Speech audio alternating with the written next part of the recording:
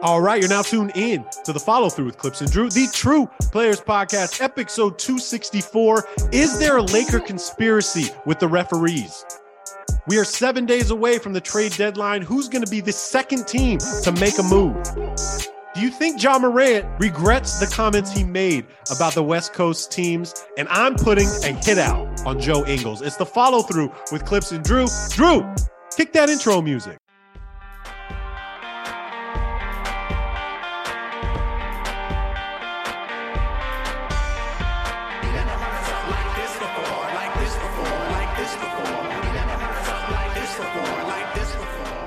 What up, podcast world? What's up, everybody? You know what it is. You know where you're at. It's the Follow Through with Clips and Drew, the True Players Podcast, episode 264. We're coming at you live on Thursday, February 2nd from the Icebox, a.k.a. Clips Castle. It's still freezing in here.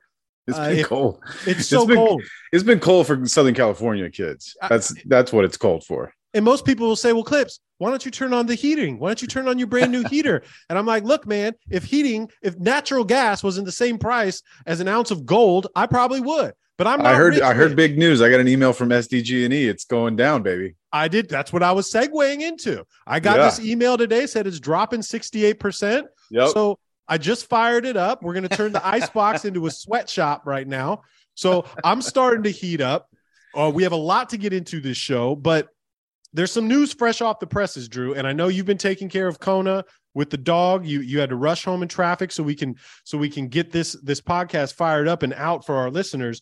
But the All-Star reserves were finally announced, and I kind of want your opinion on them because I'm a little shocked, and I'm a little upset at both of us. Okay. So the East reserves came out first. No surprise that Embiid was the first one on there. Jaylen Brown, who arguably could have been a starter. Bam is on there. We had Bam going. Julius Randle got on there, which he's been on fire lately. He was kind of on the tip of like, we didn't know if he was going to make it or not. DeMar DeRozan, we both didn't have as an all-star.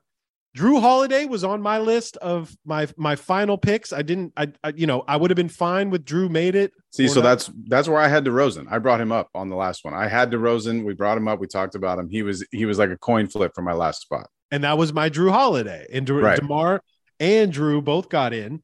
Our boy Hallie Burton got in, which we both had, and we expected him to be there. But man, do you think my boy Jalen Brunson got robbed, or do you think Julius is the one they should have had in there? Yeah, there's a reason for me. I had neither on my list, right? So when we talk about arm wrestling between Brunson and Randle, fine, whatever. I didn't have either of them. I don't necessarily like that Randle's on the All-Star team. I think there's other players out there that's more deserving. Was Garland on the list? No Garland. No. Was Siakam on the list? No, that's another rock. Siakam. Right. See, so like in my opinion, I get it. Randall's been hot. The Knicks went on a little bit of a streak there for a while, and when the Lakers got him in overtime, which was kind of lucky. But between Randle and Brunson, I don't really give a shit. I know I don't either. I just like our list to be accurate, and I just thought from kind of the point of Jalen Brunson, we were all a little shocked at the money he got going to the Knicks. The Knicks had a really great turnaround. Yeah. It turns out that like Jalen Brunson being a legit point guard is exactly what Julius Randle and the Knicks have needed this year. Somebody that can distribute the ball, get the rock to Julius in the post. And so Julius doesn't have the ball. You remember we were talking last year about the Knicks' problems where Julius was just dribbling all the time and then taking these dumbass shots. So Jalen Brunson has kind of brought this team together. I think he's outperformed like what we expected him to be, and I thought he would be an all-star. And then Joel Embiid's pissed that Harden didn't make it. So either way, no matter how you look at it, there's going to be snubs. And I just felt that Siakam, his numbers were so crazy this year, and I thought Brunson was going to get the nod. That's what I felt. Yeah, it feels like the media is the one who voted. Coaches and media get the reserves, right? Mm-hmm, mm-hmm. It feels like those votes were rewarding of teams that were winning more than losing more, right? Like Toronto's kind of in the bottom. Mm-hmm. Was Trae Young on the list? No, well, no. That one's tough, right? Yeah, Like but I remember I texted you the other night and I'm like, yo, Trae Young is 12th in the player vote. Like nobody likes right. Trae Young. Nobody likes Trae Young. I'm pretty sure Peyton Pritchard got more votes from the players Well, than that's Trae Boston. Young. That's Boston.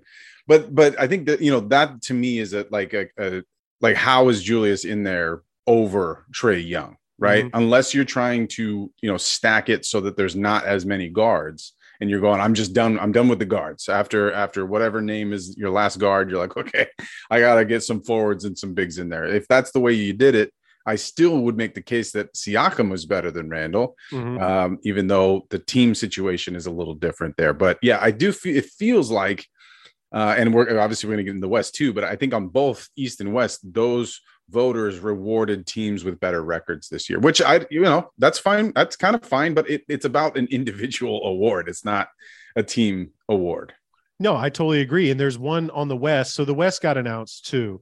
And our boy Dame got in. I'm stoked on him. And it was between Dame and Paul George. For me, being the resident Clipper fan, I didn't have Paul George I love Paul George. You guys all know I lead the fan club for Paul George, but based on the games, I didn't think Paul George was going to get in. But lo and behold, Paul George is in. Okay. Yeah.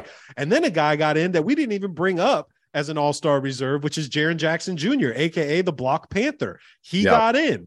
Your boy DeMontis, Lauri Markkanen, Ja, of course, SGA, of course. So I'm also very fine with this list. I understand a lot of people in the media too had Paul George. He's had a really good year. It was just the inconsistency with the games played. And then we didn't even, as professional podcasters, NBA podcasters, we didn't bring up Jaren Jackson Jr., who, although we got a few conspiracies to talk about on this show, although his stats may be inflated while at home. I don't know if you saw that or not. I don't know the difference between home and away. No. Oh, so supposedly that when he plays at home, he gets way better stats from their stat recorders. Like some blocks, they had to go deep into like rewatching these games, and some of these deflections were counted as blocks. So some of these nights where Jaren had like 5 or 6 blocks, like it was actually like 2, maybe 3. So either way, he's had a really great season. Yeah. But I'm surprised that we didn't bring him up. He wasn't. I don't think he was on many people's radar, right? Like, let's just be real about this. Jaren Jackson Jr., great player. I think he's had some injury problems. I mean, look, he didn't even play at the beginning of the year. And his numbers are good. Like, generally speaking, his numbers are good. And I do think he's right now, he might be 1 or 2 in the defensive player of the year rankings for most people, which is fair. But Marcus Smart didn't make the all-star team last year, and defensive players of the year never get the nod for all-star outside of Gobert, right? Gobert is really the only guy that was like, okay, I guess we'll put him in there because he's a center and we need centers. There was a case for Brook Lopez. This is exactly what you're talking about. Yeah. And so I think rightly we didn't bring up Jaren Jackson Jr. I'm not trying to say that he can't be an all-star, and I'm not trying to say he's a bad player. But when we were talking about, some of the other guys that could have been on this list that weren't, it's like, again, it's more of a nod towards like Memphis is in the 2 seed. And if Ja's their only all-star, that feels a little inadequate to some, right? So, in the same case that I was making on the last podcast, that Sacramento should have De'Aaron Fox and Sabonis on there because of how well they've done over the course of the year. They're in the 3 seed and yada, yada, yada. I think that probably trickled into the decision-making of some of these people, because I don't think Jaren Jackson Jr. deserves to be an all-star this year as of what he's done. But again, he's a good player. And when he's on the floor and when Memphis is, firing away, they're at their peak when he's, doing his stuff, especially on the defensive end. Yeah. And I think with Paul George too, like I like it. I'm cool with it. I would have been more like okay with it if they chose Kawhi, because Kawhi has been absolutely insane in the games that he's playing, right? He just hasn't played enough games. But what he's been doing the past 10 games, 12 games, 14 games, whatever, I would get that. But I'm glad the Clippers are going to have some representation. Yeah. And he is deserving. He's been doing great this year. Yes. The Paul George Kawhi argument, I think, is a good one to have, right? Like, has Kawhi played like maybe 4 or 5 more games, or Paul George played maybe 5 or 4 more games than Kawhi? More than that, a little more than that. A little bit more than that. Mm-hmm. Okay. I think that the case is in this Western Conference is like, okay, there was no Booker.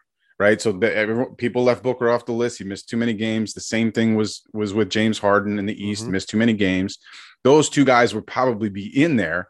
And I think Randall not in and Jaren Jackson not in, right? If both of those guys are healthy and ready to roll. But we're both fine with Harden not being on the All-Star team, right? I don't think it's some snub, right? I think it's games played. I mean, that's why he wasn't on my list, is because like there's a threshold where I'm like, okay, like have you missed 10, 12, 15? Like 15's really pushing. You started getting to the 20 games missed. No Anthony Davis is on there. Like it makes sense. Like that was kind of my argument on the last pod, and how I look at All-Star selections is like, you need to reward the guys that are on the court, that you need to reward the ones that are playing, not just the ones that have the crazy high statistics that don't necessarily qualify because they've only played so many games, like Zion as a starter. Right. That was, the Zion as a starter to me was never going to be, that's not how I would have broken it down, because I think he missed too many games, enough games to be a reserve for me, which is fine. But good for Zion. I'm very happy to see him in the starting lineup. I'm stoked that we do have a Western Conference that has Ja and Zion on the court together. That'll be, we'll see some times where they're out on the floor, like running and gunning. And I think that will be a blast. But yeah, I think overall, I think this is a good crop of players.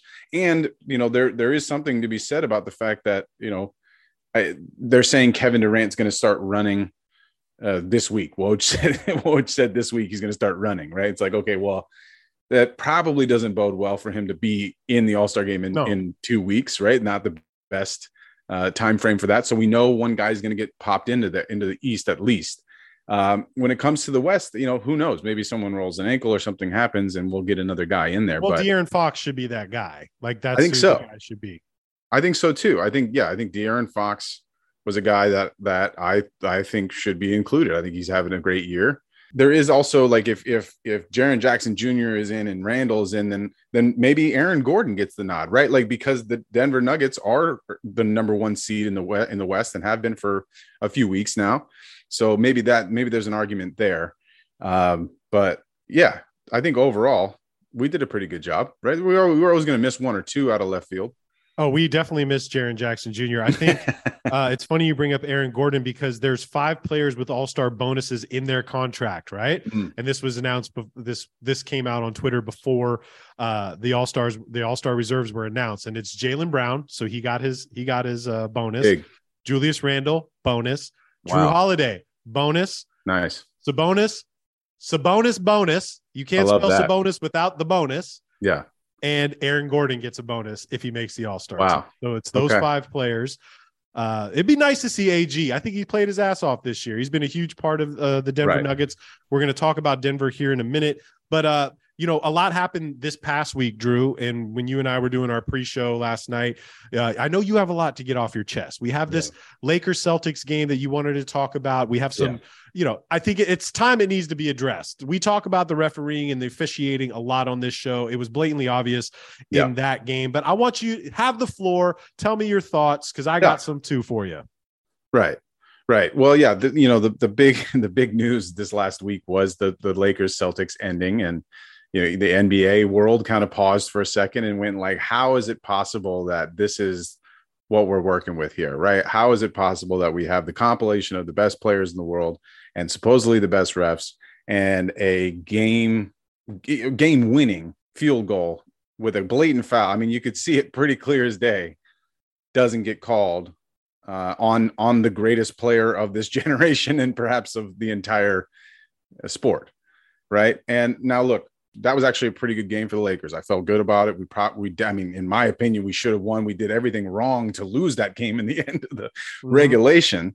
But no Marcus Smart, no Robert Williams for the Celtics. Neither of those guys played. So we really should have beaten them. And then we did have in that game, the new lineup of AD, Hachimura, and LeBron going. And that looked really good at times. But where I want to get to is, of course, the ending, right? So, the ending is exactly what you love and hate about Patrick Beverley. That's how I'm going to go with this, is because the end of regulation was all Patrick Beverley, right? That's really what happened there.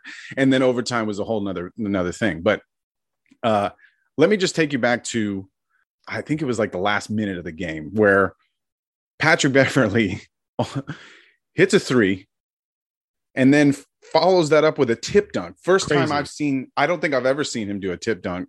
And at this stage in his career, for him to be up two-handed tip dunk, it shook, I stood up. I think I texted you immediately.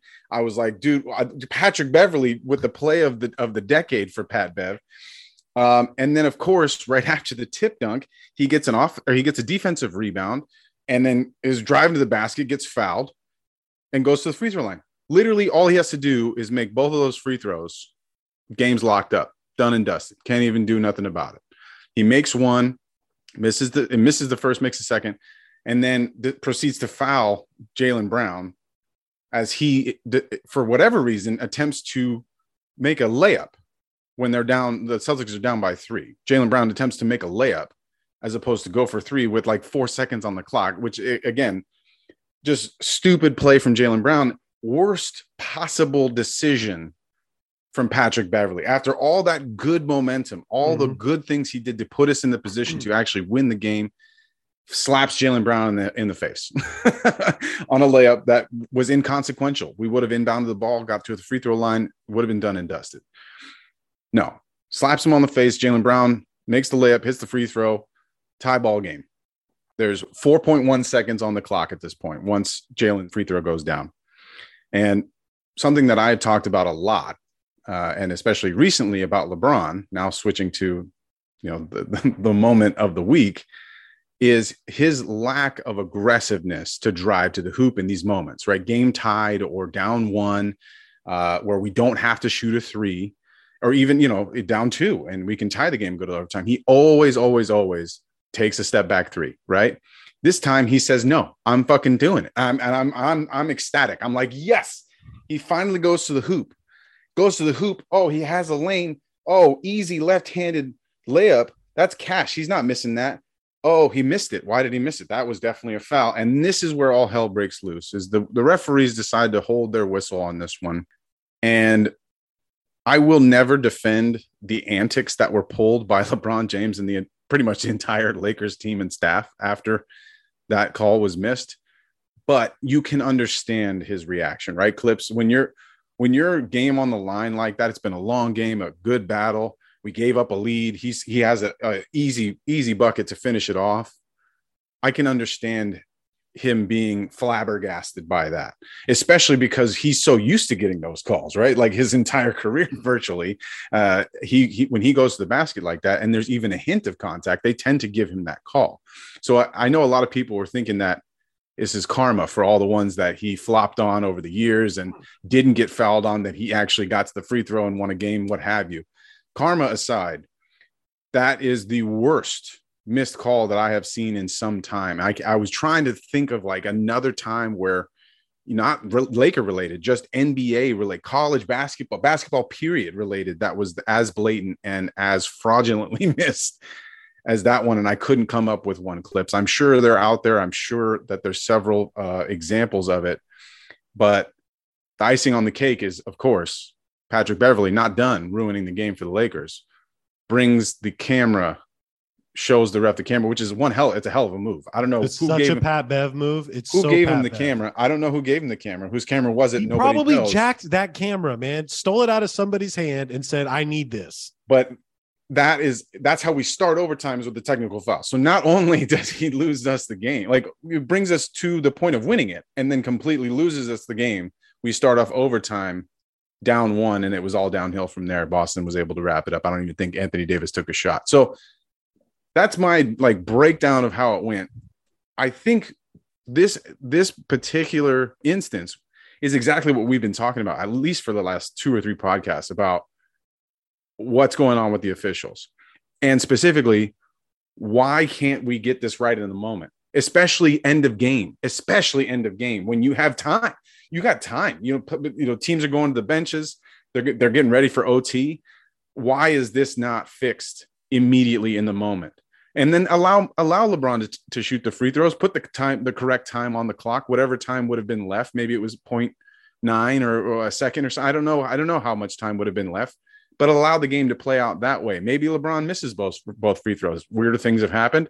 Maybe he makes both, and then they pull a Derek Fisher, a 0.9 type of second shot clock out, and they tie it up. We go to overtime, and they win the game. But let the players decide the game, Clips. Let the players decide the game. I totally agree with you. And I went directly to our social media because it pisses me off. It makes me so upset. I understand it's the Lakers, and a lot of people commented, oh, well, they didn't call him for the travel when he was going to the lane. Like, look, if it was a questionable call, I understand holding the whistle. This is not questionable. You have Eric Lewis standing right there, standing right under the play. It's blatantly obvious that LeBron got fouled. Yes, his reaction was dramatic. It was horrible. That's why people hate him. That right there is why people hate LeBron. I totally agree with you. But also, I think people need to understand that, like, flopping is part of today's basketball. Yeah. LeBron is not the only one that does it. You know what I'm saying? Like, This happens every single night. So it happens to your favorite player, to this guy's favorite player. It happens on every team, everywhere. It's not just LeBron. All right. It's just, he's under a microscope at all times. The issue, Drew, is, like you said, it's the picking and choosing when to blow and when to swallow the whistle is bullshit. That in that moment, you make the right freaking call that we all saw.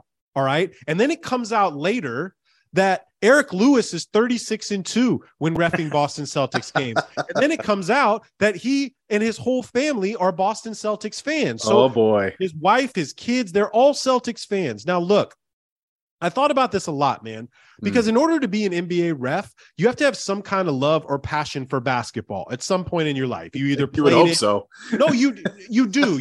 You played it. You have some love at some point in time. You have a love for a basketball team, right? And if you marry into a family that are basketball fans, it's not their fault either. I just know from my experiences with my friend who is an NBA ref, there are no sides, homie. I mean, you got to be very picky and choosy about what you post, what you say, what you wear, who you're talking to, all of this. And my friend he is very aware of all very of much. So my question is like, are you still allowed to be a fan of teams once you're an official? And honestly, you're not. You cannot. I don't think you can be. I don't think you have to put that. I mean, look, man, all the refs have personal lives. So who are we to say that they can't root when they're sitting at home on the couch watching two teams and they're rooting for the team? Okay, please do that. But you have to be able to separate church and state in that moment, right? When you're in the game and you got your ref uniform on, you got the whistle in the mouth, like that cannot come into play. And look, I devil's advocate, right? A Laker fan here saying this aloud to everybody. I don't want to necessarily lean on the fact that he was blatantly ignoring the foul just because of his fandom for the Celtics, or even worse, like getting into the Donaghy situation where he's getting, making bets or anything like that on the Celtics. I don't want to get down that road because I think he actually, from my experience, that guy's actually a decent ref. I could be way out of proportion. I don't know the stats on refs, but I've never had a problem with this particular ref until now. The bigger issue to me, Clips, is why we have a whole office in New Jersey that is built to solve this problem. How is it not being solved? More so than, okay, the ref missed it. Maybe. How is it getting worse? How about that? Right. Exactly. I don't understand how we have 47 screens in one fucking cubicle office that people are just watching. Like, how is it that these things exist simultaneously? It's a mind fuck. I don't understand.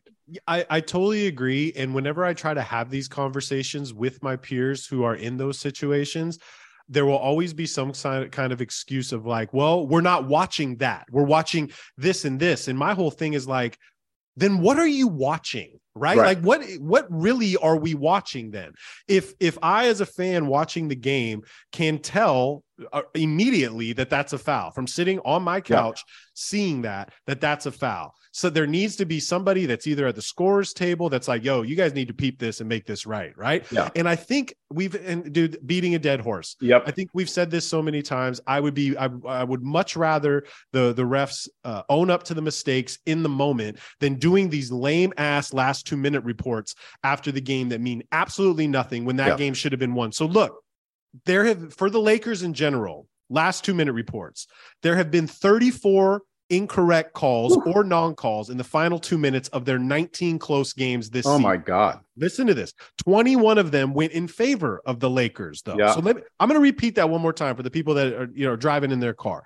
There have been 34 incorrect calls or non-calls in the final 2 minutes of their 19 close games this season. 21 of those 34 have gone for the Lakers. Okay. Mm-hmm.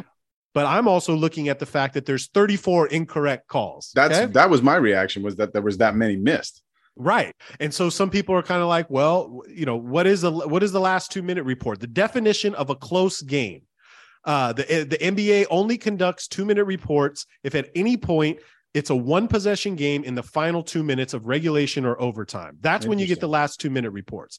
Now, to put context around it, I'm going to name some other teams. The Kings, 22 close games, 36 incorrect calls or non-calls, 13 in their favor, 13 in their 36 incorrect calls. Wow. And they're still winning that many games. They're winning. Them. The Warriors, 18 close games, 28 incorrect calls or non-calls, 17 in their favor. Celtics, 33 incorrect calls or non-calls, 17 against them and 16 in their favor. So look, again, it happens to every one of these teams. This isn't the first time or the last time that that this is going to happen. And obviously numbers don't lie. It's gone in your favor in those 17 times. And definitely. You can look at the broader spectrum of just that single game under a microscope and been like, man, there were so many opportunities like that dumbass Patrick Beverley play to end the game and not be in these situations. Right. Okay. So totally. I think it was like 4 of the last 7 have been those close games for the Lakers. Lakers win those 4 games. It's a totally different record, and they're probably in the 4th spot right now. We're 2.5 games behind the 9 or I think it's the 8 seed at this point. Yes. And when the West is this close, when just generally speak, like when either conference is this close, is this tight, that's when those calls will definitely matter at the end of the year. They all matter. All matter. And I want to reiterate something really quick though. If Eric Lewis is 36-2 while reffing Celtics games, it's kind of like that Scott Foster shit with CP. This cannot be just a coincidence, right? That's like every game he refs. I don't want to call him out. I don't know him. I don't know if on the take or whatever, but to an average fan reading Twitter, when these numbers come up and stuff, you can't help and then you miss a call like that. You can't help but think, Donaghy ruined this for everybody. So I know, we swore before we started this show, we weren't going to be Lakers Clippers. And I promise I only got a little bit to say about the Clippers. Last piece. I have one last piece though. Okay. You go first. Okay. The only positive about this is because it was LeBron, because it was Lakers Celtics and on national TV, maybe this will be the moment where Adam Silver and the league go, okay, we need to be able to fix this issue. And again, I'm not really leaning. There was 3 referees on that floor. All 3 of them should have called that foul. Mm-hmm. Not just the guy standing underneath the hoop. And then the whole point about the fact that we have paid referees that are getting paid to sit in a room and watch these games in New Jersey every game. We have to be able to figure this out. And I think this moment, as big of a moment as it was for LeBron to be the guy that it happened to, could actually finally be the last straw where they go, okay, next year or whatever in the playoffs this year, something will change and we'll be able to get this shit right. I totally agree. And this cannot happen in the playoffs. It's going to. I'm letting everybody know it's going to. And refs are humans too, man. They are humans. They're going to make mistakes. But it's just some of these are inexcusable. And there's no defense that you could tell me as a referee or anybody else that there is an excuse as to why we missed that call. With the little ticky-tack shit that we see all of the time, why is this one not being called? So before we move on from the Lakers, I have one more conspiracy theory and tell me, I want your take on this because it kind of blew my mind. So every team in the NBA has a social media account, right? And they have social media managers, and every NBA team is supposed to, after every win or loss, they post a picture or whatever of the win or loss, the score. It's mandatory for each team to do this, right? Win or lose. In the 214 losses the Lakers have had since LeBron's been there, he has never, not once, in the background or anywhere been on the photo of a Laker loss. Oh my God. Listen, bro, how wild is this? Not even in the background. It's always like Pat Bev or Russell or AD or somebody like that. Yeah. And in every one of the Lakers wins, it's like 98% LeBron is on there. So that made me start thinking, like, is this part of Clutch? Did Clutch like come at them as like, yo, any L y'all take? LeBron is not anywhere with that. And dude, this is fine print. This is the fine print of that contract. It's also such a LeBron clause in the contract too. Right? Oh my God. So of course he's not in there. Come on, Drew, 214 losses and he's never been on the picture. Hey, let me just say this year, the games that he's played, he shouldn't be on the pictures, right? This year, he has been the best player for us, undoubtedly, and none of the losses are his fault this season. But I will say, maybe just a couple over the course of his years with the Lakers have been due to a poor performance from Bron here or there, or a bad decision down the line. Okay, we're off the Lakers for the time being until we get into some trade rumors, possibly. But yesterday was my haircut day. All right. Monday, now, since I've had to switch around the schedule, or excuse me, Wednesday is now my haircut day. I timed it out perfectly so I can get home in time to watch these awesome TNT games that I was really interested to see. We had Celtics, Brooklyn, and then we had Atlanta and Phoenix last night. And I was a little late. I picked up some fish tacos on my walk home. I got home about 15 minutes late. I turned on the TV. It's 41-11 Celtics. Both of these TNT games were trash. So absolute bad. Garbage. Okay. So I don't even want to bring up the fact that the Nets got their ass handed to them last night. It was quick. I watched the minutes that you missed. I watched. It was lights out. I mean, look, it could have. The Nets could have had their best night, and the Celtics would have been up by 20. They were not missing shots. It was insane. I've even said on this show, I've seen the Clippers lose games in the first 2.5 minutes of games, but that shit was a wrap quick. And that Phoenix Atlanta game was a wrap too. Phoenix is just, they're trash without Booker. It just is what it is. And it's sad to say, but they need to do something really quick. But the whole point of this conversation is not about those two garbage games. And Brooklyn has been playing okay, I guess okay, since KD went down. Their record has not been looking great. I think they're going to try to make a move at the trade deadline as well. We already mentioned that Phoenix is trash right now. Atlanta's probably going to make some moves. They've literally knocked off 75 cents on the dollar on John Collins right now. I'm pretty sure that guy's going to be on another team at some point.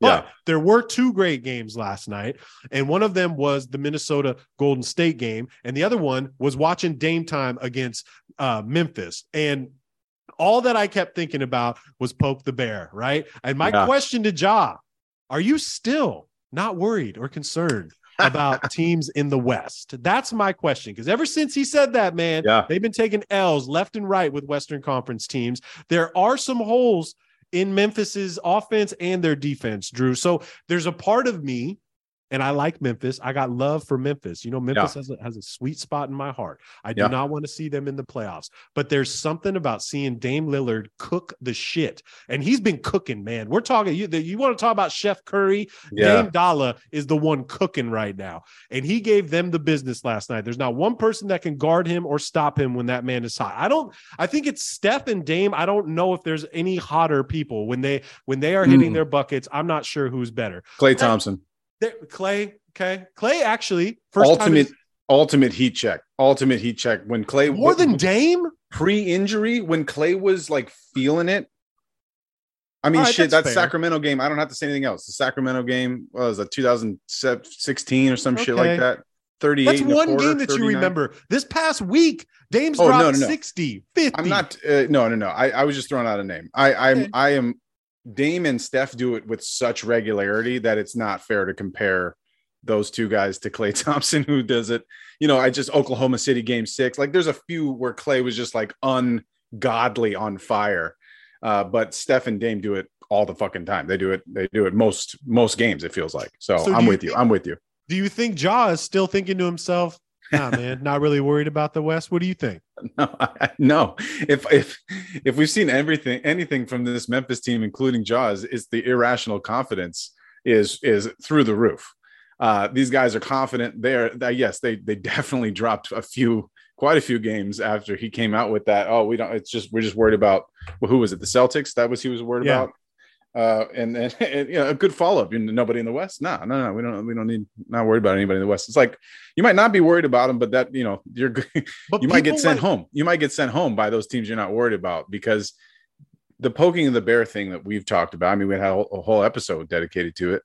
This is the youth, right? This is the youth coming out. 2 youths. Yeah, too many youths. A what? Dude, I love that fucking movie. My Cousin Vinny. My Cousin Vinny. Yeah, shout out to Marissa Tomei at her. Shout out to the 80s. Yeah, my God, Joe Pesci, amazing. I don't think he would take it back, right? None of this.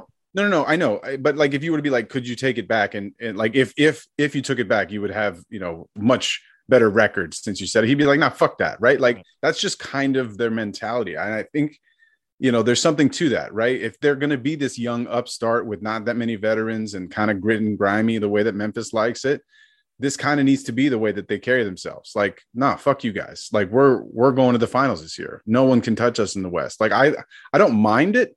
I do think, you know, obviously it's a little early. They haven't done much as far as playoffs, you know, as far as their careers for the most part. They're all very young, right? And all of this has coincided with no Steven Adams. And I think they're, you know, they finally got Danny Green back. So that may be a little extra depth for them there, and certainly some more shooting. Williams is having a sophomore slump, like a big time sophomore slump for them. And he was playing great last year. So, you know, I think the truth of the matter is they need to look at making a move, right? We've talked about strengthening up the position from them, like trading away a Dylan Brooks, or, you know, something along those types of lines to get a little bit stronger, maybe a little bit more veteran leadership. Jay Crowder seems like a guy that most people are mentioning with them. He's already played in Memphis. Obviously a veteran, like, would do fine there. I think there's a couple other guys that you might be able to go after. I think I might have even mentioned like DeMar DeRozan in the past.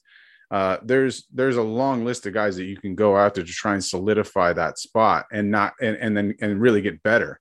I think they need to take a look at it. But even if they don't make a single move, once Steven Adams comes back, the rotation will get back into normalcy.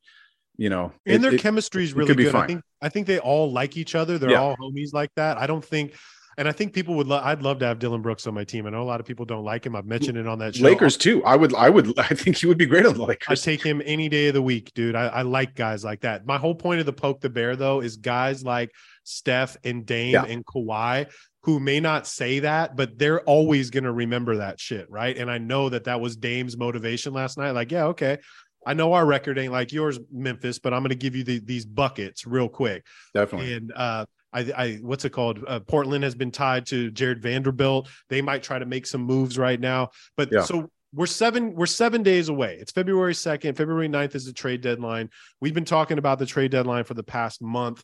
I think there's going to be a lot of moves going on. I kind of want to cover a couple things, but Bob Myers said something in an interview that made so much sense. They asked him, like, what's going on with the trade deadline? Like, have you talked to anybody? And Bob Myers was like, I've talked to a lot of GMs and I asked them what they're going to do. And then they're like, what are you going to do? Right. And the other GMs are like, I don't know what to do. I think we're good enough, but we're 500 right now based on these records. So a lot of these teams that we've been talking about that are in this middle range, these games separated by 4, they don't know how good they are, right? Or if they're even good. And they don't know if they're willing to get rid of players or what they need to bring on to be better. And back to what we were about Memphis, we got to say that, like, they did lose 5 in a row and still held on to the second, second spot, which is fucking crazy. Because if you lose 5 games in a row, all these people that are in that 3 to 13 right now, it's a really bad move. We saw how far the Clippers dropped when they dropped 5 in a row. But Pelicans, Pelicans, I was going to bring them up. They've lost 9 in a row. They're down on 10th right now. Yeah. When 3 podcasts ago, we're talking about the Bayou Bully and how good they're going to be. And they were in my notes too to talk about. But they need to get their shit together. Brandon Ingram needs to, get knock the rust off a little bit. They need to get Zion back because Zion's the key to all of that. But to what Bob Myers said, I think that's so true. the only domino that's fallen has been the Rui Hachimura, right? And when you look at it, Rui's a really good fit. He's a nice fit. He's not the game changer that the Lakers need, but I think there's going to be a lot more moves than expected. Like I think Masai Ujiri is really trying to balance what he's going to do for the future of the Raptors. Do we blow it up right now? Do we blow it up and try to get the most value we can, right? Mm-hmm. And the Clippers, Dallas, a lot of these teams are looking at the ticket on OG Anunoby, which I think is probably the most coveted guy right now, because once they gave him the okay to we'll take these phone calls for OG. Fred VanVleet, another big one. But then the more I've looked at it, I was thinking about that old show that they used to have on TV called Change of Heart, right? And I've had a personal change of heart about what I feel the Clippers need. And as much as I liked the Fred VanVleet thing, I'm looking at things. His numbers are declining. He's 29. His shooting's gone down. Like, I'm looking at the Mike Conley thing. Do we need another old guy on the team? No. Right. I've also been really adamant about, let's fucking just stick with Reggie right now. Let's stick with Reggie and let's wait for John Wall to get back, and let's help with the rebounding and the defense. And because when Kawhi and Paul George play together, it's a totally different demographic or dynamic, as to what the Clippers are doing. So I'm curious to see what you think about the fire sale for Toronto. I think there's going to be a lot of I think there's not a lot of sellers, but there's going to be a couple teams that are willing to part with the Jordan Clarksons, the John Collinses. I think Boyan's not going to be in the mix right now. D'Angelo Russell, the Pirtles. One that came up this week that specifically I was thinking about for the Clippers was the Knicks are willing to get rid of Immanuel Quickley. He's been playing very good this month, but they're kind of thinking about moving on from Immanuel Quickley. And this was a guy that I've read some of the craziest articles about Immanuel Quickley, his parents, how he approaches the game, the fact that he is a straight nut when it comes to watching film, getting better. He's young. Like, that's the kind of guy I would kind of be gravitated to look at and to want. He's not the seasoned vet that you would expect a Clipper team to get, but maybe we need that young, that fucking vibrant, gritty, like a Terrence Mann type. So I know the Clippers were tied to D'Angelo Russell too, and I'm like, oh boy, he's up there with Kyle Lowry. I want neither one of them. But again, I don't want to keep repeating myself and saying I don't think we need to make this huge splash to get tied to a Fred VanVleet deal who's going to opt out of his player option and expects to make the $30 million that's coming. So what are your thoughts on that? What are your thoughts on should the Raptors blow it up and try to get what they want right now for OG is young players. They're not even looking for picks for the OG trade. They said they want young players. That's interesting. OG's pretty young too. Look, it's decision time, right? I thought decision time would happen a lot faster for a lot of these teams, but the jumble in the middle has prevented them from pulling the trigger one way or the next, saying, no, fuck it, let's double down. We're in. We're going to go for the playoffs. Let's see what we can do. Or nope, we're not doing that. Let's sell everybody. Like, I thought for sure Utah would have been rid of the Conleys and the Clarksons and who's our other guy there? That's Malik Beasley. Mm-hmm. Beasley was leading the league in the 3-point shooting not too long ago. Like, there was a couple guys on that team that was like, okay, they'll definitely ship those guys. No, didn't happen. They had the hottest start in the freaking NBA outside of the Celtics, I think. And so there's a lot of teams in that position right now. And with especially in the West, but even in the East, it's pretty close when you get down, to the bottom portion of the seeding where teams could feasibly still make a run for the playoffs. And then once you're in, who knows? Anything can happen. Look, I think in the East, the decision is a lot easier for these teams. Toronto, you're not winning a fucking championship this year, man. Or next year, or the year after right now. Right. It's not going to happen. So we have seen a lot of periods of inactivity and then quick action from Toronto. And when Masai is pulling the trigger on these stuffs, like, it feels like, sometimes he plays the background, right? He's playing in the background. And then all of a sudden it's like, boom, he's got these moves that he makes, right? The Kawhi Leonard move. I keep going back to that. I don't think anyone saw that happening for DeMar DeRozan. Like, I don't think anyone would have guessed that he would blow it up like that. And then lo and behold, they win a championship. So specifically Toronto, if anyone wants VanVleet, they need to take him. The fact that he's 29 Just turned 29, fresh 29. I mean, that's older than I thought. I mean, that's the weird part about him is he's been in the league for a minute, and he was, multi-year college player, Wichita State. So that's pretty, oh man, that's pretty upsetting. I thought he was younger. I don't know. I mean, I think it's just relative time in the league versus when what his age was when he entered. But yes, they should try and let him go somewhere that they can get. I mean, I don't know who would. You think Luka and Van Vliet would work? Is Van Vliet the answer for Luka?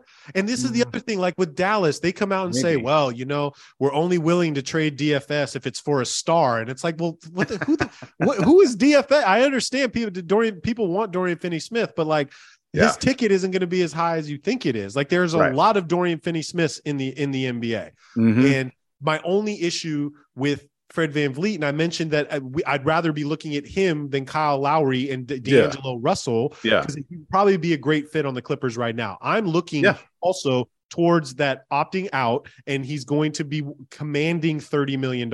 I don't think I want to be paying that to a 30-year-old point guard on the decline. That's what I'm saying. Yeah, and look, it could just be an off year, but last year his numbers weren't great. He was better. This year's been pretty bad, so it just could be one of those weird years for him, right? Maybe something's going on that we don't know about. But the hardest part about trading point guards, especially someone like VanVleet with the money involved, is there is a litany of point guards in this league.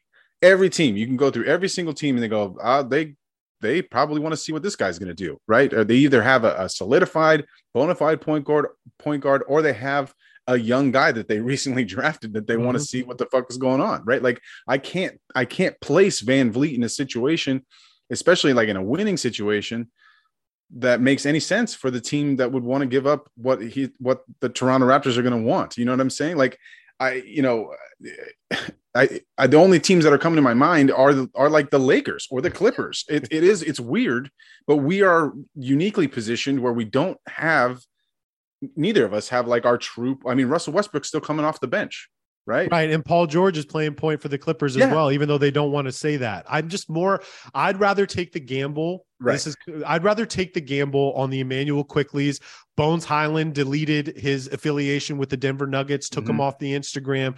They're willing to get rid of Bones. I know Bones is raw and whatnot. I don't think he's a perfect fit for the Clippers, but I'd be rather at the price point, I'd rather take a gamble on the Quicklys and the Bones Highlands for what they are right now than have to dedicate $30 million to a 29-year-old point guard. So here's an interesting thing. Like if Denver can package Bones and either some other young guys or picks, that's a team that goes, all right, let's bring in VanVleet, right? Let's see what happens then.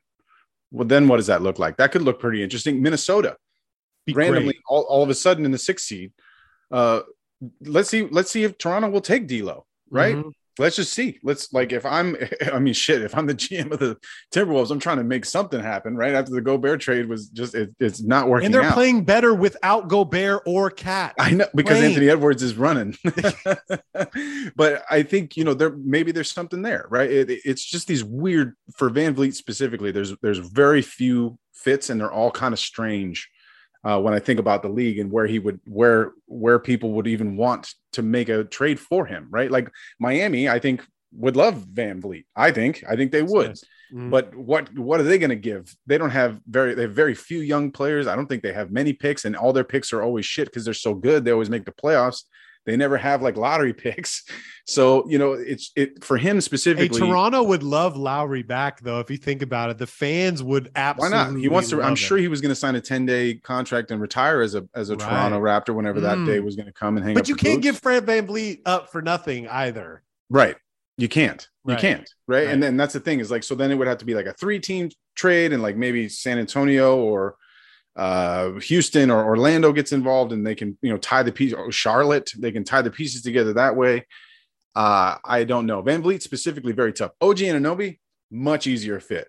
Every team in the NBA would be like, cool, like let's run it. Like the Clippers probably don't need him, so maybe 29 teams in the NBA. Well, it was funny because on the Ringer NBA show, they had a really great segment that they were talking about is like, okay, well, they were talking about OG a lot. They're like, okay, well, how many teams are one OG away from contention. Yeah. Right. Like, and when you think about it, you're like, okay, that makes a lot of sense. Like the Warriors would be great. Yeah. The OG would be great on there, but I'm bringing up another guy that Philly said is no longer untouchable, and that's Matisse Thybulle, right? A guy that I really like. I think he's a Swiss Army knife. He does a lot of good things. He reminds me a lot of a young Nico Batum. You wish he'd shoot a little better, but that's something that you could work on, and he's getting tied to the Kings and the Warriors. And I'm thinking about it, and both of those teams would be great. Like these guys, the Kings are really trying to make a push. I'm not sold on them. I'm sold on them getting to the playoffs. I'm not sold on them going much farther than the playoffs. Sure. But if I do think OG to the Kings or Thybulle to the Kings and the Grizzlies, right? OG. If I'm those GMs, I'm like, will you take Dylan Brooks and pick for OG? And if I'm the Kings, will you take Harrison Barnes and pick for OG? Or I mean, I don't think you would give up Keegan Murray. Like there's still a lot of promise in that kid. So those two teams are close, right? They're close. Let's see if we can get a little closer by adding this guy that, is kind of a two-way player. Same thing with Matisse Thybulle. I mean, look, Matisse won't play very much on the Warriors. He won't. Okay. He just won't. Because he has to. But aren't they looking for that Otto Porter that they're missing this year? And he's not that. He's not that. Defensively, man, their defense sucks, Drew. Well, they have zero defense. That's a fair point, but the reason why Otto Porter and Nemanja Bjelica work so well is because they can shoot the fucking ball and they can move. Otto Porter is one that they're probably scratching their heads is why they couldn't figure out a way to bring him back. But the money is the money, right? So that's where you go. If you're the Warriors, I much rather would trade like Wiseman and a pick or something for OG than I would Thybulle. I think that Golden State, if they're over this project of Wiseman and Kuminga, I think if it'd be great for the Raptors to get Wiseman, Kuminga, and a pick for fucking OG. No, they're not giving up. They're not giving up Kuminga. I don't think they will. They are. I think he's on the block, man. So there's the trade targets for teams seeking prospect: Jonathan Kuminga, James Wiseman, Zaire Williams, Bones Highland, Kevin Porter Jr., Obi Toppin, Chris Duarte, Day'Ron Sharpe, who God, he had the most bonehead play the other night. God, that was so crazy. Cam Thomas is obviously isn't loving his role in Brooklyn right now because ain't shit funny for Cam Thomas. Like these are guys. I think that we've talked about it. I think Golden State would be willing. I don't know if they're willing to package both of them up, but in order to get an OG, if Golden State is trying to win this shit again, because I'm not writing them off. You don't want to fuck with Golden State in the playoffs. They're already back up in the 7. Right. So I think they might be one of those teams that's one OG away from real contention. I think the underlying issue with Golden State right now is their chemistry. Everything that this year, there's something different, right? And people are kind of something's different, man. Somebody got punched in the face. It's almost like someone got in a fight or something. It's really strange. Yeah, if I was the Warriors, I would do everything to keep Kuminga. I would rather part ways with Moody and Wiseman and picks than giving up Kuminga. I mean, the ceiling for that guy, bro. What game? It was the Memphis game, I think, where he had those 2 dunks. Like, oh boy, and one of them was just a rip through, one dribble, and I'm at the rim hard. Like, oh boy, I would not. I think there's promise with him, and he hit. I think in that game too, he hit like a couple corner threes. Moody and Wiseman, yeah, go ahead. You could take them. I take those guys. Give me OG. I'll give you a pick or something. But yeah, Sacramento, it's all those teams that are one OG away. I like it. I do like it. And I think most of them are in the West, I'll be honest with you, because it is so crowded. Like if you're Phoenix, like why wouldn't you take a swing at Van Vliet or a swing at OG? I don't think you need Thybulle, you don't necessarily need OG because Mikal Bridges is there, Cam Johnson's there. So maybe they stay away from the OG of it all. But there's teams that need to address some problems. That will definitely be calling Toronto. I mean, we're focused on Toronto right now. There's a lot of other teams out there that I think will be making these decisions. When I talk about decision time, it's this week. This week is when the GMs and the owners have to be like, tell me what we're doing, right? Like, do we feel like this is something we want to roll the dice with and see how far we can take it? Get some of these younger guys some good experience in the postseason, even if it's just round one. Or are we going to try and sell and get into the sweepstakes for one of these lottery picks? And that's why I think the point that you made was like, I think this is going to be an active transfer market, that's soccer, an active trade deadline. I think it will be active, but I think it's going to be really hectic and like right down to the wire, because outside of Rui, there hasn't been any moves. And by now there's usually at least a couple. Yeah, I thought it was interesting because Ujiri was on like the road trip. He was meeting with everybody with the Raptors. He's meeting with, I think Phoenix might be a place for them, because I'm pretty sure they're looking for the Chris Paul reinforcement. I know they got rid of Dwayne. They signed a dude to a 10-day. They got rid of Dwayne Washington, who's also, I saw that guy get a lot of buckets. He could score. I like this kid a lot. But yeah, I think it's going to come down to the wire. I'm nervous as all hell. I thought it was interesting on Reddit. They did a poll for the most stressed out NBA fan base, and it was based on 75,000 tweets that were negative, right? And I'm like, oh, well, definitely I would say Lakers in the first, like stressed out. Lakers and Knicks, right? Dude, number one is Philly? the Miami Heat. They had 32.4% of the negative sentiment tweets were for the Miami Heat. Oh my God. 2 was the Knicks. 3rd was the Golden State Warriors. Oh yeah, sure. Then the 76ers, and dead last was the Sacramento Kings. Kings fans just aren't stressed out. They're just in heaven. Light the beam. Just light the beam. Bro, they're in heaven. There should be 100% positive tweets out of Kings fans. 100%. Think about where they were even just last year. I totally agree, man. There was one more funny thing that I saw, and I watched the interview, and they had Boston, they gave for the All-Star game, Joe Mazzulla is going to be the head coach of the All-Star team. Yeah. And they interviewed him after the game, and they're like, so Joe, are you excited to be head coach of the All-Star game? He's like, I don't care. And they're like, it's exactly what he said. He said, I don't care. And then he said, well, what do you think about the way they pick they're going to pick teams before the game? He's like, I don't care. Like, I'm happy the staff gets to go out and be there, and our families, I just don't care. And they're like, okay, Joe, like this was a really fun interview. Joe gives zero fucks about being the head coach. And so somebody on Twitter said, God damn, this guy's the Bill Belichick of NBA basketball now. And I'm like, dude, that is great. I just think perfect.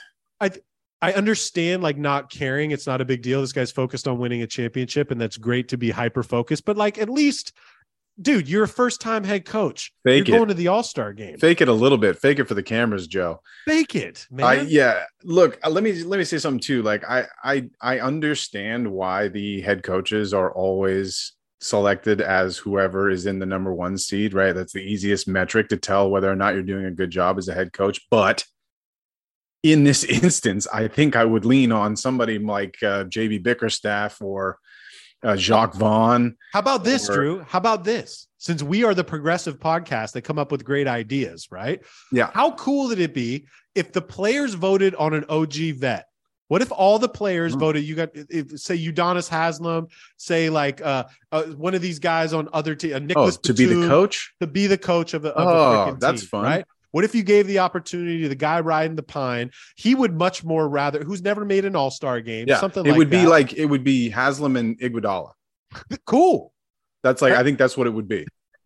That's fine. That would be fun. If you give him a list of players, like Sam Cassell would have been the head coach of a lot of teams. You know what I'm saying? Or All-Star game. I think, what I thought you were going to say is like, let the players vote for who the coaches should be, the actual coaches. Sure. That should be, I feel like that should be something that it's thrown in there. I mean, there should be all-star coaches, like some guy that's done a great job. Jacques Vaughn would be the head coach right now. It shouldn't be the best team. It should be like, who's had the best season coaching? The point that I'm making too is like this team, like nothing really changed from last year to this year. He's running the same stuff, and the team is virtually the same. I mean, they don't have Gallinari, and I think they got rid of who'd they get rid of? They got rid of like one guy. Like, you know what I'm saying? Like, there was not a whole lot of turnover. This team is like, I do think any NBA assistant coach could go be the head coach of the Celtics and lead them to this record. And I don't want to take anything away from Joe. I think he's doing a good job. He obviously bonds well with the team. I think His in-game coaching seems to be lacking a bit for me sometimes. Like when I'm like, okay, what is Joe going to do? Like make a move. He's going to make an adjustment. And it's like, no, he doesn't do it. And Bill Simmons always talks about how he doesn't call timeouts. It's like a new age Phil Jackson thing where it's like he's trying to Zen mind fuck his team out of like panicking or something like that. But look, I don't think he's earned it is what I'm trying to get at. Like, let's look at some of the teams that are like doing better than we thought. And like the Kings, like Coach Brown over there in Sacramento would definitely get a nod from me. Yes. I mean, Mike Malone is a hell of a coach, right? Yes. And he's had to, you know, maneuver through some shit this year with them. And has them as really the second best team in the NBA. No problems.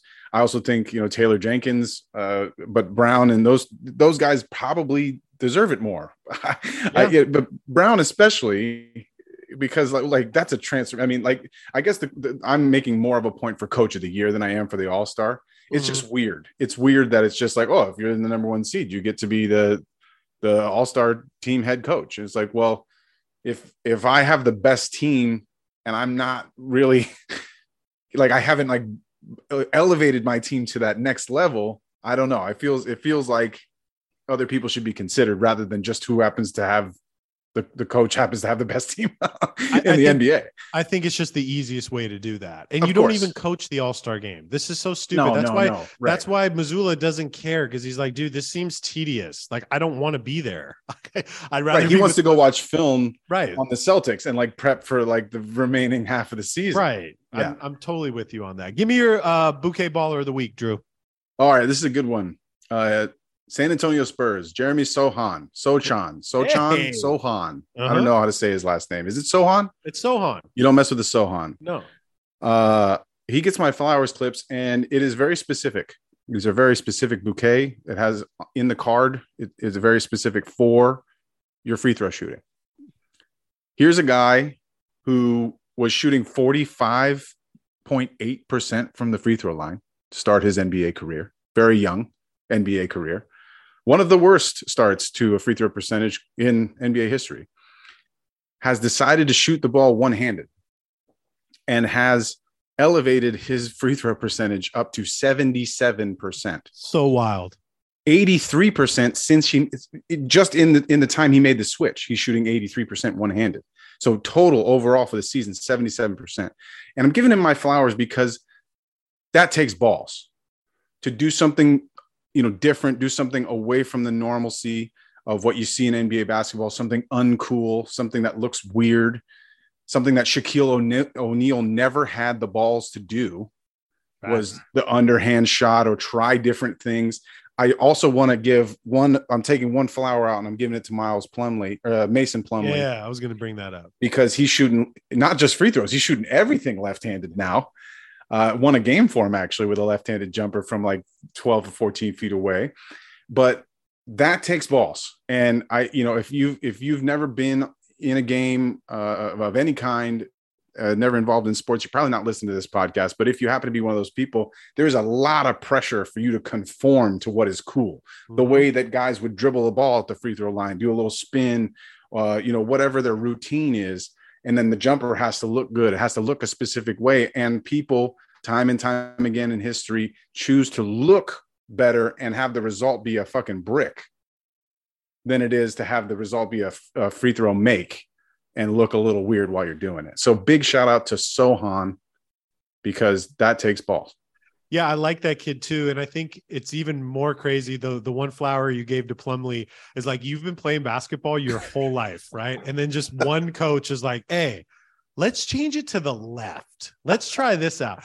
And it's not bad form. Like, it doesn't look horrible left-handed. He doesn't shoot a lot as it is. No, he does not. Also, the team loves it when he does it and makes it. Like, the team goes crazy. But you're so right. And Sochan being on the Spurs doesn't get a lot of love. I was on a show not too long ago where we were talking about him, and the only player that he reminds me of, and it's not just the hair and the shorts and whatnot, but he reminds me of a young Rodman, because the guy's motor is crazy, loves to get rebounds, does all the dirty stuff. I think there's going to be a place for him. I'd like him to get a little bigger, but I think there's a really good place for a guy like that. And I think he's with the right organization to try to hone those skills. And also, Drew, the flowers to Sochan, because you are receptive to that. And as a young guy being like, oh, hell no, like I ain't doing that. Right. Like I'm not too, especially as a rookie, too. You're just getting in the league and you have the balls to do that, man. I love it. I love it. Those are flowers. Hey, I'm going to, for the first time on the follow through with Clips and Drew and the Bouquet Ballers, I'm giving it to a whole basketball team, Drew. I'm giving it to a whole basketball team.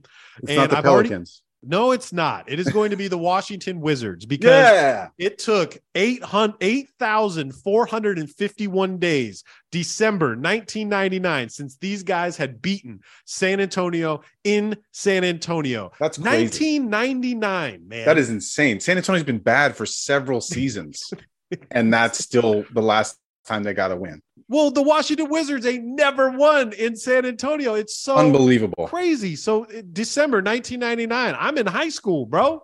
You know what I mean? Like I'm living my senior year dream. A lot has happened since then. There was a lot of chances for the Wizards to beat these guys, and it just hadn't happened. And the Wizards actually are playing really well right now. I think they've won 4 in a row. 6. They're the hottest team in the NBA. 6 in a row. 6 in a row. A big shout out to the Wizards. Normally we don't give them to full teams, but no, you can't go wrong with 8,451 days, man. Lots has insanity. happened. That is totally so agree. Much time. Give me a final thought, Drew. Yeah. Final thought. Going to be a little bit of a tearjerker here. So get your tissues ready. Oh, boy. Rui Hachimura comes over to the Lakers. I think kid's doing well, fitting in well, even though LeBron wants him to fit out. He's fitting in well. I think he's doing fine. I hope to see him continue to improve and fit in well with this team and deliver what we needed, which is a starting level wing, which he is. But you might have noticed that he's got a curious number on his back. He's wearing number 28. And when I first saw it, I was like, that's weird. I think he was like 9 or something like that in Washington, or 7 or something weird, a different number in Washington. I could be wrong. And I was like, that's a strange number. I was like, I wonder if the number he really wanted was like 10, right? And that's just taken, or it's a Hall of Fame thing or whatever. Come to find out that he chose 28 for Kobe and Gigi. And that is, I mean, the best possible way for a guy to endear himself to this Lakers organization and to this franchise. So I may actually purchase a Rui Hachimura Laker jersey. I don't make a lot of Laker purchases for the jerseys because guys change teams all the time, and I already have my Kobe one. I'm good. I don't need a whole lot of jerseys, but that hit me like pretty hard. I was like, damn, dude, this kid, he gets it. You know, that was a hell of a maneuver for him to do. So the 2 obviously for Gigi, 8 for Kobe. But I think I could not figure a better possible reason to select a number and a better way to get ingratiated and just, a big old hug from all the Laker fans around the globe for that number selection. So big shout out to Rui Hachimura. I love you, kid. Yeah, I'm pretty sure that was a strong move, the right move, a great move to do. I'm pretty sure his number was 6, and that's Braun's number. So he definitely wasn't getting that. But yeah, I appreciated that. And I think it's hard to not root for a guy that does something like that, right? It's hard not to root for Rui anyways. We like him. Everybody likes Rui. He's a nice kid. Nice kid. He plays his ass off. He's going to fit in great for that team. Mine's not going to be a tearjerker. My final thought, Drew. I'm going to keep mine short and sweet, man. And mine's going to be a little violent. You want me to tell you why it's going to be a little violent, Drew? Because Clippers are on our Grammy road trip, which we've done really well, minus the game against Cleveland when nobody played and we got our ass handed to us, but we pulled out one in Chicago. But in about a half hour, we are in Milwaukee. We're the TNT game tonight, and we are going to be playing the Milwaukee Bucks tonight. And it is going to be a rematch with who, Drew? None other but the Australian Kris Kringle, Joe Ingles, and Kawhi Leonard. Joe Ingles, the man who put my boy out for 18 months. I want a claw elbow to the rib cage on Joe Ingles. That's what I want to see. Hold on. The ACL karma came right back around his way, Clips. I think he got I don't care. But he got his, and he stole my only opportunity. Kawhi, there was not a hotter player in the NBA than Kawhi Leonard. I just want, look, man, put it this way. If Claw doesn't want to do it, let's sub in Diabate for 1 minute. And I just put Joe Ingles on his ass for me, please. Because we cannot let this slide. We don't let this shit slide, Joe. And God, that just takes me back to a really tough time. We thought Kawhi was coming back the next game. He came off the court saying, hey, man, I feel just fine. And then we lose the man for 18 months on a dumbass bump play from Joe Ingles. And we like Joe Ingles, but not tonight, bro. I hope you get something in the rib cage. I want you to feel it tomorrow morning, bro. That's where Pat Bev would have definitely done that. Oh, Pat Bev would have taken on that team. Injection. Pat would have been, that would have been exactly what he did. I miss Pat Bev. Not too much these days, but I do miss Pat a little bit. All right, we got to shut this down. We got Clippers Milwaukee coming up, and we're going to be dropping very, very soon. We'll be back shortly. It's the follow through with Clips and Drew, and we're Ghost. You know what it is. You know where